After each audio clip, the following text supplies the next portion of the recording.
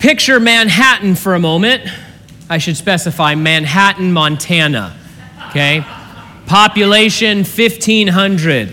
Has anyone been to Manhattan, Montana? It's near Bozeman. Hey, God bless you. There you go. I'm hoping you didn't feature in this video I'm going to bring up right now.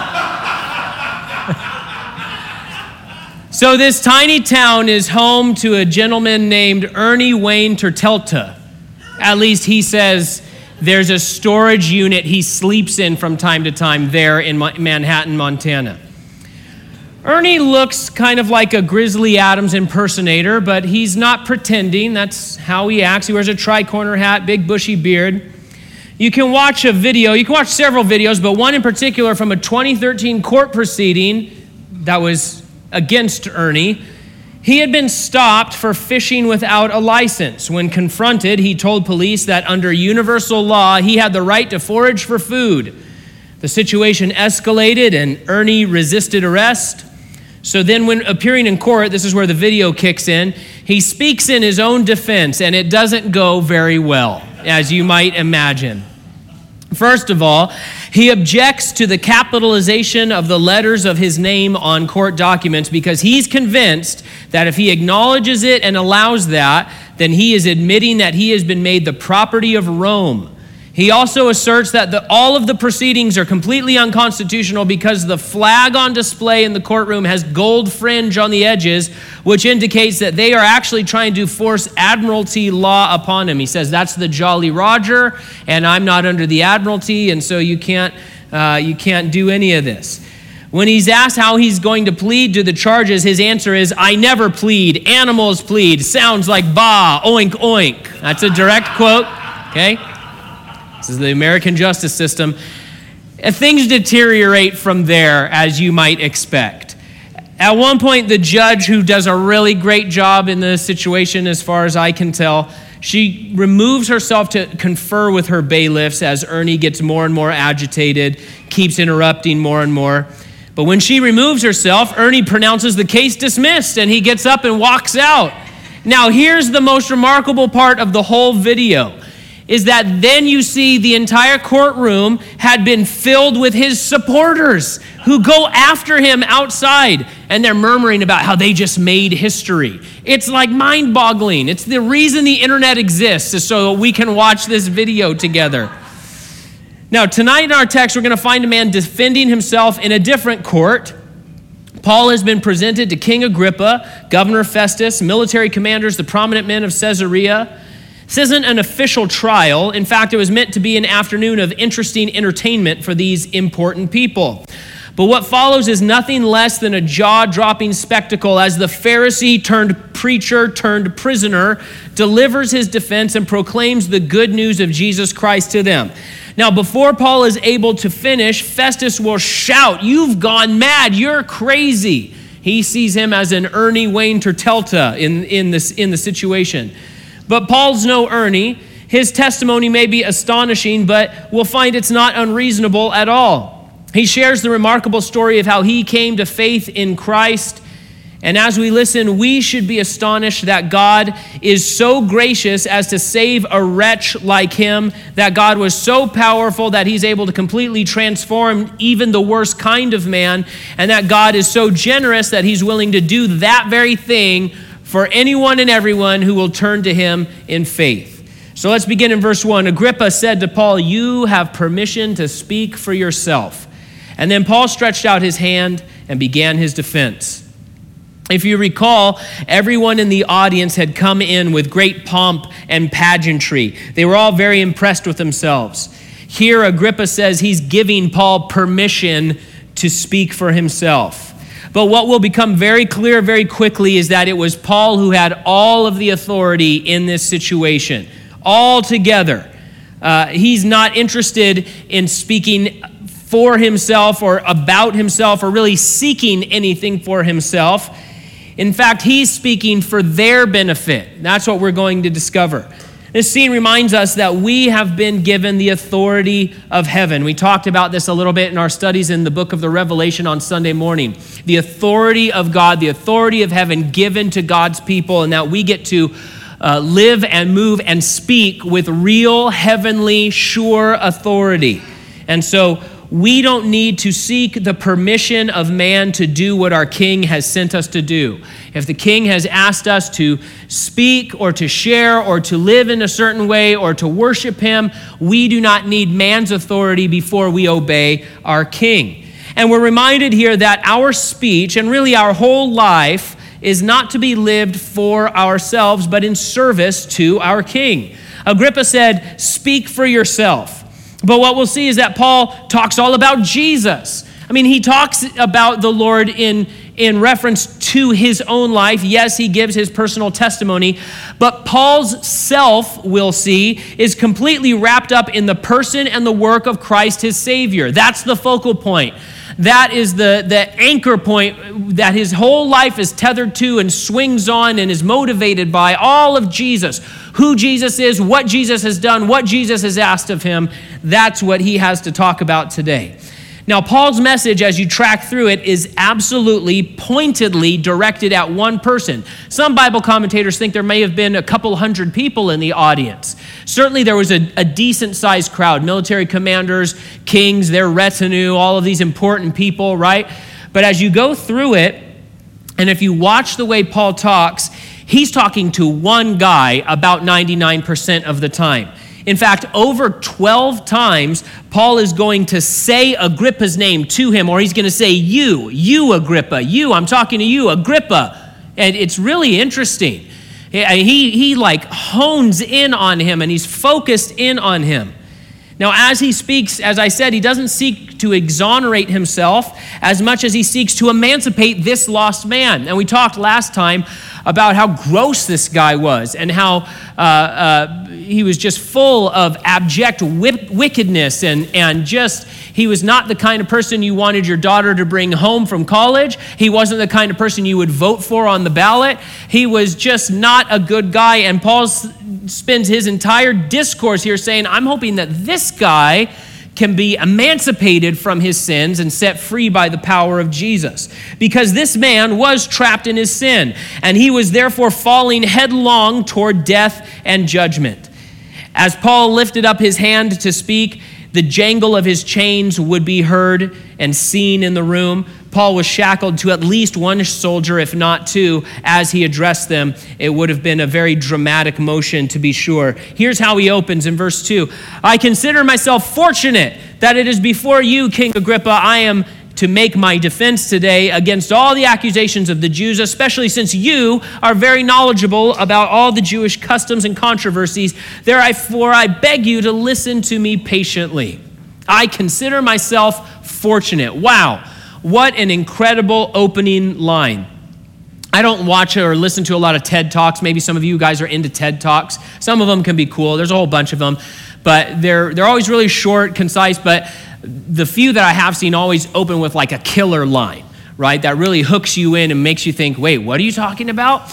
And this is an incredible opening line. I consider myself fortunate. It reminds us of that famous footage of Lou Gehrig standing there in Yankee Field saying, today I consider myself the luckiest man on the face of the earth. And of course, we understand the circumstances surrounding that speech, and it's a remarkable thing to say. How could Paul be pleased by his circumstances there as the weighty shackles of his Roman imprisonment were weighing down the very arm he's trying to speak with? Well, it wasn't the circumstances that Paul was excited about, but the opportunity to maybe deliver a cure to this dying crowd. There's a great movie on Disney Plus called Togo. It's about the backstory. We all have heard of Balto and his run to get the serum to the kids in Nome, Alaska, right, during the diphtheria outbreak. Well, Togo tells more of the background of that.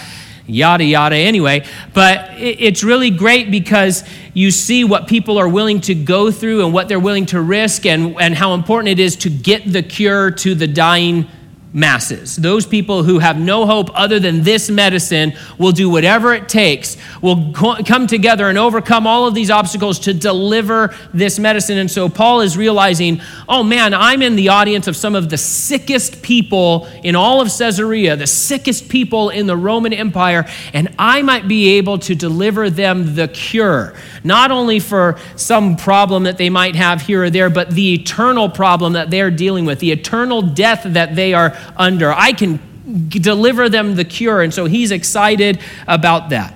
And Paul recognized that what he was suffering through at the time was just part of a greater story, a much greater effort that had been unfolding for many centuries. It wasn't just that Paul had caught a bad break and that he was getting ground up in the bureaucracy of the legal system. That wasn't it at all. What he was going through was part of the grand work of redemption conceived in the mind of God and accomplished by his power. Along the way, there was great opposition against this saving work, not only coming from the devil, but from lost men themselves, those who needed the cure. And so Paul knew this. He understood what we sometimes call the drama of redemption. He understood that he was part of this unfolding of heavenly history, helping to bring God's rescue plan to the earth. And so when he suffered for the sake of Christ, he didn't have to ask, why me? Why is this happening? He knew why it was happening. He knew it was because of sin that God's people were resisted and that God's work was resisted. And it was worth it to him because he wanted to overcome those obstacles and those barriers in order to save some. Paul asked for their patience there. Listen, not all questions can be answered quickly. We like quick information, headline information. I don't know when the last time is that I read an article, but I send links to articles every 5 minutes to people. Look at this, look at this, look at this. Did you read it? No, of course I read the headline. And of course, the headlines are always misleading. I'll let us all in on a spoiler. Every time you see a headline, it's not really what's going on. But we like quick information, quick answers. I just want to go to Google all the time. The kids ask me stuff. I don't know anything. So I say, hang on, Google knows. And I look and I'm like, okay, here's the answer.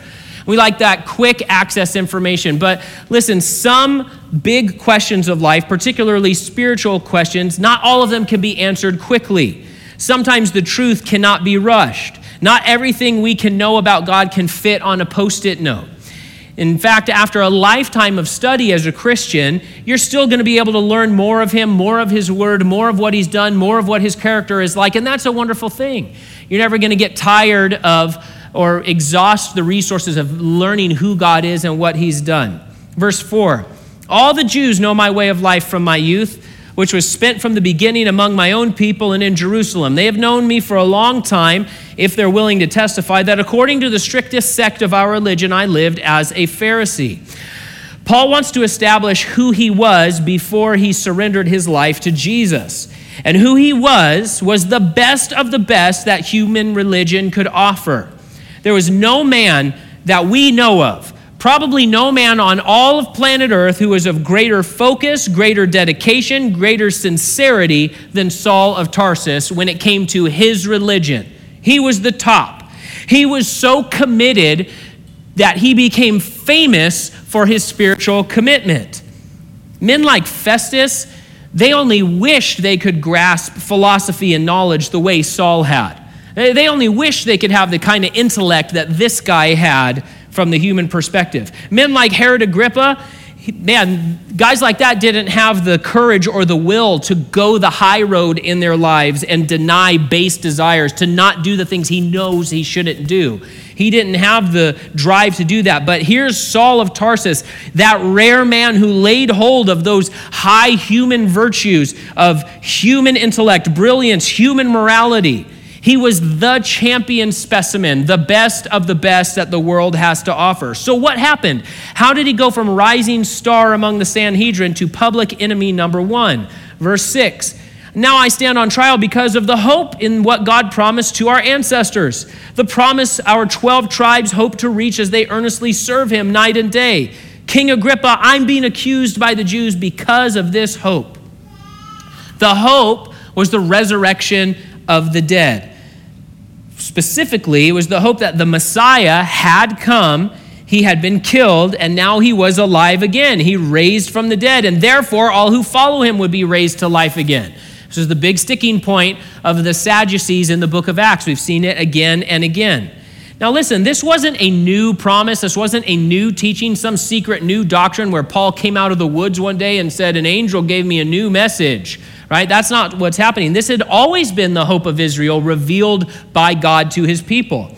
The problem is that the Jews had refused the idea of a suffering Savior. Now we look back and we say, but it's right there on the page. I can show you chapter and verse. There it is in Isaiah. What's the deal? What about all these other references? How are you guys not putting that together? Had God made some terrible mistake? Did he forget to hit send on the message to the Jews about a suffering Savior, his resurrection, and then the resurrection from the dead?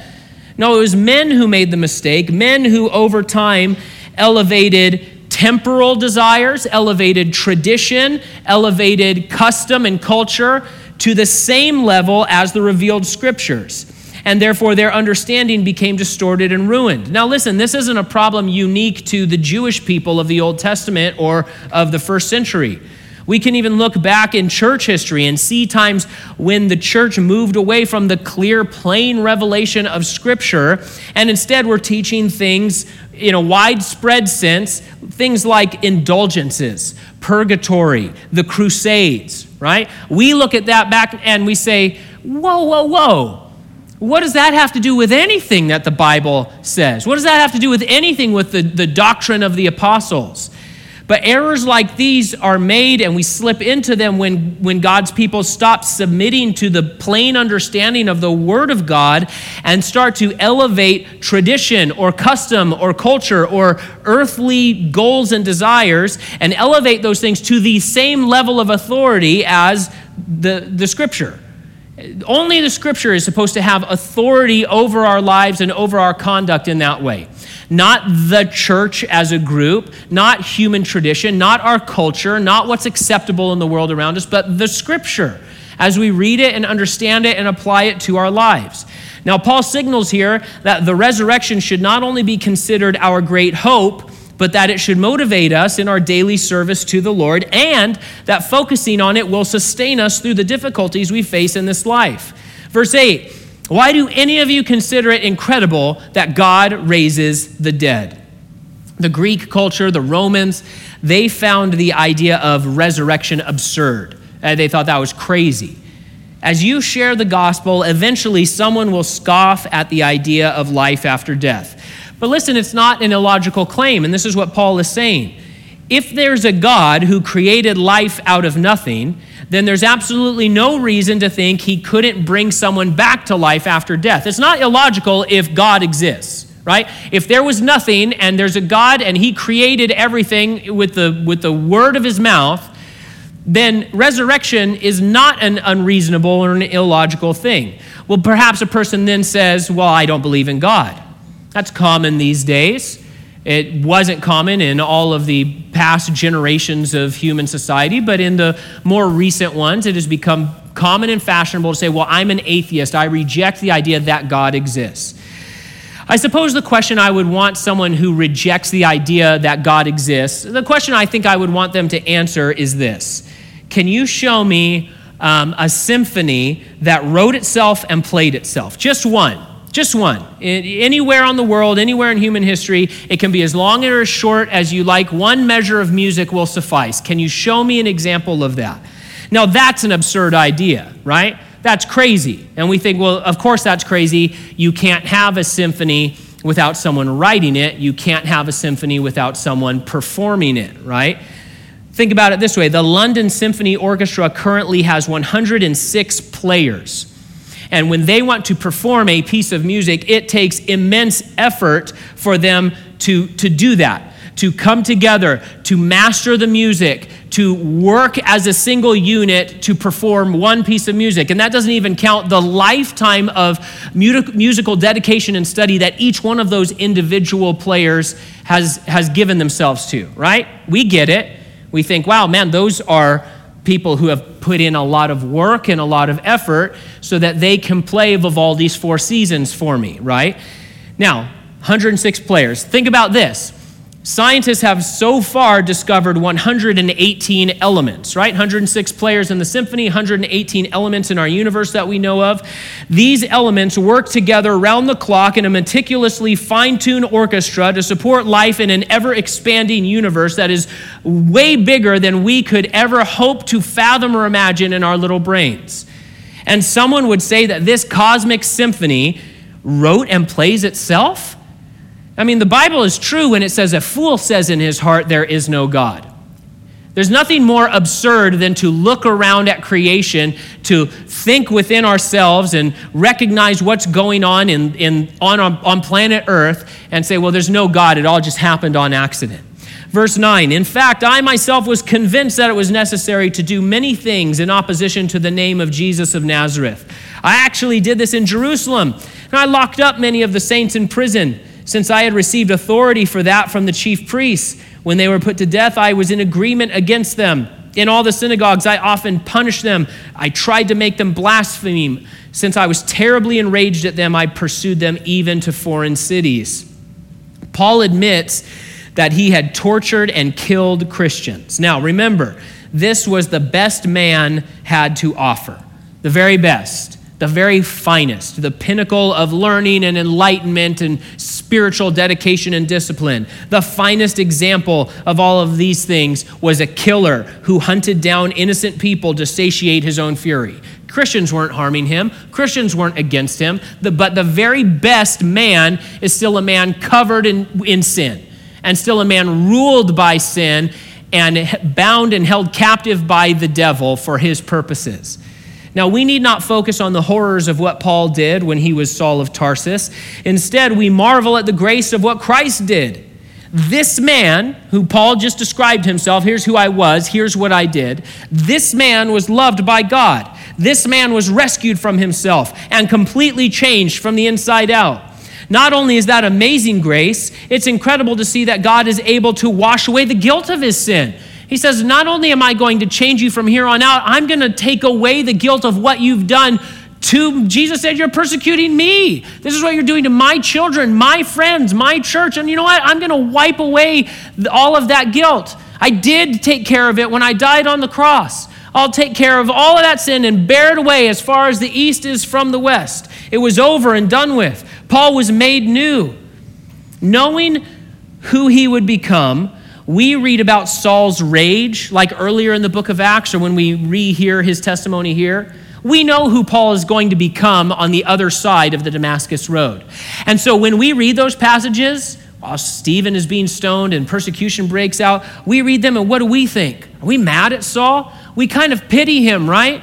Because we know who he will be after Damascus.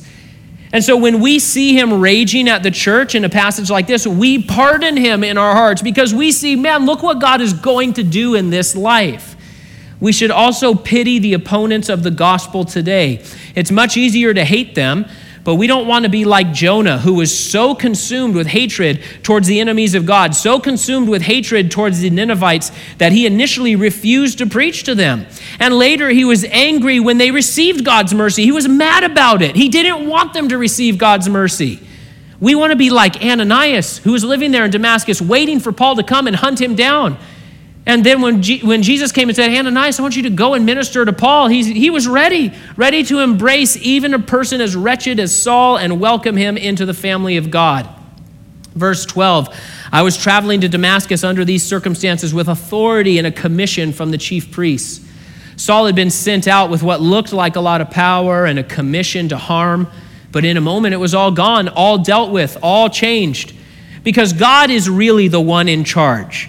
And now he has sent us out with his own commission, not to destroy, but to make disciples.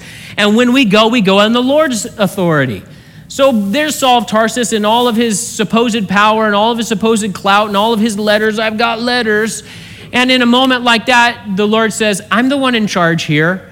And let me show you what real commission is about, what real authority is about. Verse 13.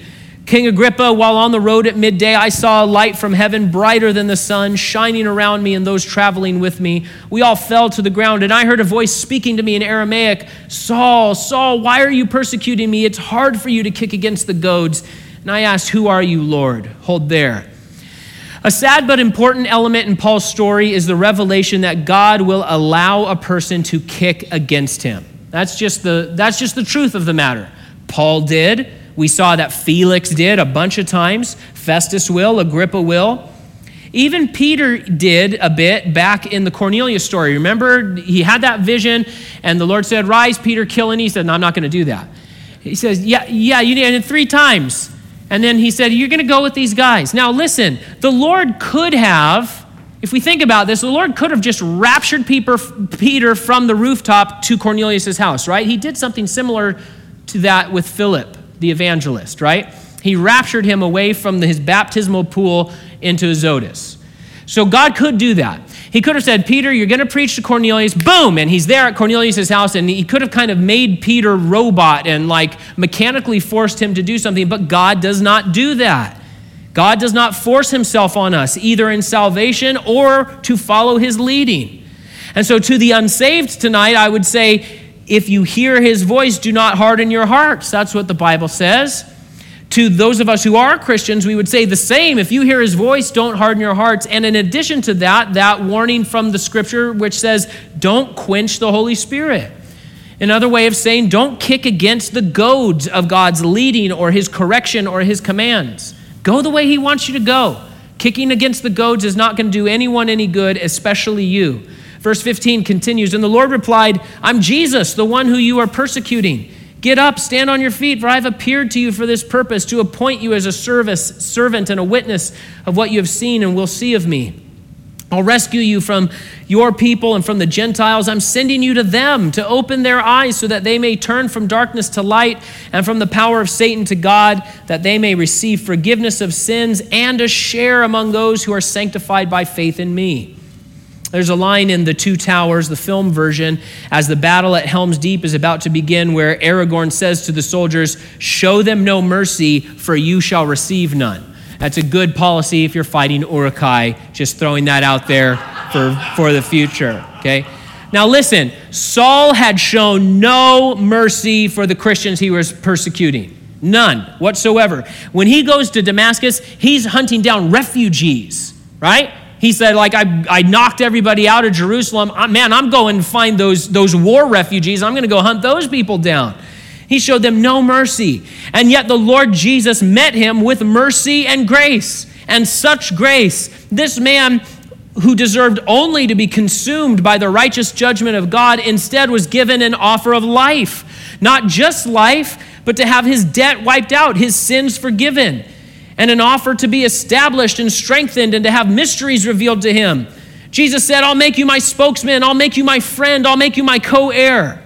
This is the offer that Jesus Christ makes to all of us, despite the fact that we deserve only judgment. We are guilty of the highest treason against a holy God. All we deserve is death and judgment. That's the wages of our sin. We deserve just as bad as what Saul of Tarsus would have deserved. We may have less blood on our hands, but we have no less sin in our hearts. And here, without being disrespectful, Paul pointed out to these glittering Gentiles sitting in the room that they were actually lost in darkness, blind and dying, slowly being crushed by the power of Satan. Listen, the gospel must contain the hard truth that unbelievers are bound in darkness and they are facing the wrath of God and must be saved from their sin. They have no future hope for the forgiveness of their sins. They have no future hope for life apart from Jesus Christ. And the lost around us need to be told, you are headed towards death. That's where your roller coaster of life ends unless you accept the free gift of salvation in Christ Jesus. Verse 19, so then, King Agrippa, I was not disobedient to the heavenly vision. Instead, I preached to those in Damascus first and to those in Jerusalem and in all the region of Judea, and to the Gentiles that they should repent and turn to God and do works worthy of repentance. For this reason, the Jews seized me in the temple and were trying to kill me. To this very day, I have had help from God, and I stand and testify to both small and great, saying nothing other than what the prophets and Moses said would take place, that the Messiah would suffer, and that as the first to rise from the dead, he would proclaim light to our people and to the Gentiles. Paul never once elevates himself in this talk, never talks himself up. He says, hey, look, I just did what I was told. Now, sure, he was talking to some great people in that scene, but he was just as ready to speak to a few poor nobodies down by the riverbank, and he did, because earthly status didn't mean anything to Paul anymore. He had lived a life where status, a certain kind of status, was so important. It was the dedication of his life, and he says, all of that is refuse to me now. I don't care if you're great. I don't care if you're small. I just want to tell you about Jesus. Listen, if you're trapped in a burning building, it doesn't really matter who makes 7 figures and who's dead broke, does it? It doesn't. Paul could see that all this world is a burning building. His aim was not to climb a ladder of worldly success, but to rescue whoever he could before the whole thing came crumbling down. Now, he says here that Christ was the first to rise from the dead. We don't have time for a full-blown eschatology study tonight, and we'll get to it in our studies in Revelation on Sunday mornings. But suffice it to say this: Christians sometimes argue about the resurrection, when it happens, to whom it happens, at what point. There are some who say there is only one general resurrection of everybody. However, as we read Scripture as futurists, we see there are 2. The first is for believers. The second resurrection is for the damned. The first resurrection is presented as happening in stages. Now, there are some people who criticize this idea. Okay, it's not an essential, but those who criticize it should admit that they too believe in at least a 2-stage first resurrection, because Christ is the first to rise. So if you come across something that says you believe in multiple stage resurrection, that's whatever, that's wrong, that's stupid. Everybody believes in at least 2 stages because Christ is risen already, and the Bible says he's the first to rise. Anyway, you can get all deep into that. We care about futurism and prophecy here. We'll get to it in Revelation. Verse 24. As he was saying these things in his defense, Festus exclaimed in a loud voice, "You're out of your mind, Paul. Too much study is driving you mad." Apparently in the Greek, when it says loud voice, the terms used are megaphone. I just like that. I don't know why. So Festus is all worked up. Perhaps he felt the conviction of the Holy Spirit, but instead of surrendering, he kicked. He kicked against the goad. He kicked against the Lord. What was his tactic? Dismiss the messenger so you can ignore the message. Now, Paul wasn't acting crazy. Impassioned, yes, but not crazy. It's so important that we as ambassadors and messengers live out our Christianity in a reasonable way with integrity and consistency. We do not want to give the unbelievers around us an excuse to ignore the message of the gospel because we do something that brings shame on the name of Jesus Christ. Now, the unbelieving world, one of their biggest complaints is the church is full of hypocrites, which is their way of saying, you're not perfect. Yeah, that's true. We're not perfect. But we also see so many examples particularly of prominent Christians who are found out to be just living in continual sin. I mean, it just has happened a lot recently where these people who are leaders are very prominent in the faith, and it's like, by the way, this is what was going on behind closed doors. And when that happens, the unbelieving world says, see, I didn't have to listen to any of that at all. I don't have to listen to my Christian neighbor. I don't have to listen to my Christian family member. I don't have to read the Bible. I don't have to hear about this Jesus because, look, that person is a liar. Now, God knows that we're not perfect, but there's a big difference between living imperfectly as Christians seeking to honor the Lord and being people who are two-faced and who are bringing shame on the name of Jesus Christ. Paul wasn't acting crazy. If you hang out online for a while, you'll see plenty of video evidence of Christians acting crazy. Don't be like that. But neither should we be indifferent about our Christian life. We're to be filled up with joy and zeal and passion to be about the Lord's business because it's a life and death business. And so we should be energetic in our efforts. Verse 25, Paul replied, I'm not out of my mind, most noble, most excellent Festus. On the contrary, I'm speaking words of truth and good judgment. For the king knows about these matters, and I can speak boldly to him. For I'm convinced that none of these things have escaped his notice, since this was not done in a corner. King Agrippa, do you believe the prophets? I know you believe. Our message should be built with biblical truth and good judgment.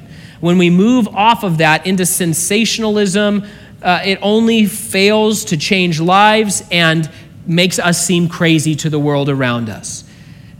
Don't be a crazy Christian who's just making stuff up because it's popular or trendy or because it, gets attention. We want to build with biblical truth and good, sound judgment the way Paul did. Now, here's what Paul did. He talked about the history of Israel, the prophecies of the Old Testament, the true, reliable testimony of Jesus Christ, and then now how his own life had been radically changed because of it. It doesn't mean that being born again is all a rational formula that doesn't require faith. It does. But the truth of God is reasonable and sober and able to be communicated in plain language. There were a lot of people in the room, but the Spirit focused Paul's attention on one guy, Agrippa. Festus was clearly reacting very negatively, but Agrippa seemed to maybe be more receptive, and so Paul brought him to that moment of decision. He says, "Do you believe?" That in itself is important. He did not say, "Will you be baptized?" or "Will you clean up the missteps of your life and prove you're worthy of being saved?" No, he just says, "Do you believe?" Jesus said, "He who believes has eternal life." The Bible says we are not justified by the works of the law, but by faith in Jesus Christ. Now, when a person believes and God begins that transforming process of sanctification, then people will do the works of righteousness, because faith without works is dead. But we are saved by grace through faith. And so the question for anyone here is, do you believe? And hopefully all of us can say, yes, I believe. And not only do I believe in my head, I believe through my life by obeying God and going his way. Verse 28, Agrippa said to Paul, "Are you going to persuade me to become a Christian so easily?" "I wish before God," replied Paul, "that whether easily or with difficulty, not only you, but all who listen to me today might become as I am, except for these chains." We don't know exactly how Agrippa responded. Some think he was being sarcastic. Some think he was right on the brink of repentance. We just simply can't know. What's clear is that he would not take that step into faith. He wouldn't trade the robes of Rome for the robe of righteousness. Now, for his part, Paul didn't wish imprisonment or martyrdom on any of them. But he did wish that they would become like him in being led by Christ, motivated by the resurrection, free from the burdens of sin, full of love towards others, surrendered to the goodness of God's charge over their lives. That they would each become people with a true and vibrant relationship with the living Messiah and become part of the long work of redemption. Paul wanted that for them, and that's what God wants for each of us here tonight as well. Verse 30, the king, the governor, Bernice, and all those sitting with them got up. And when they had left, they talked with each other and said, "This man is not doing anything to deserve death or imprisonment." Agrippa said to Festus, "This man could have been released if he had not appealed to Caesar." In 1940, Winston Churchill delivered what is known as the "Fight Them on the Beaches" speech. You're probably familiar with it. It's probably his most famous speech. It has been long remembered. When he gave it in the House of Commons, some members, even of the opposing party, were moved to tears. But not everyone was inspired. Many, even in his own Tory party, sat in sullen silence, one report said. And the next day, the government did polls among the people who had heard the speech, and they showed that many Brits were depressed by his oratory. Of course, there was something more important than morale at stake. Churchill was talking about the very survival of multiplied millions of people on the earth facing the Nazi threat. Paul had delivered a powerful, history-making presentation of the gospel. We have no idea if anyone in the room that day joined him in the family of God. But the urgency of the situation demanded the message be shared, even if no one would believe. If you're a Christian here tonight, you have been brought into the work of God just as Paul was. Maybe the opportunities you receive are less dramatic than this, but they're no less important and no less urgent. God has scattered you and I into time and into place so that we can continue this kind of work. He's supplied the power to stand strong in every circumstance. He's provided special revelation of Scripture so that you can, with authority, proclaim the truth of Jesus Christ. He has invited you to be a living proof of the resurrection as you live out a life transformed by the gospel, and inviting whoever will listen to join you in this life of grace and fulfillment and certain hope, thanks to the work of our gracious God, Jesus Christ.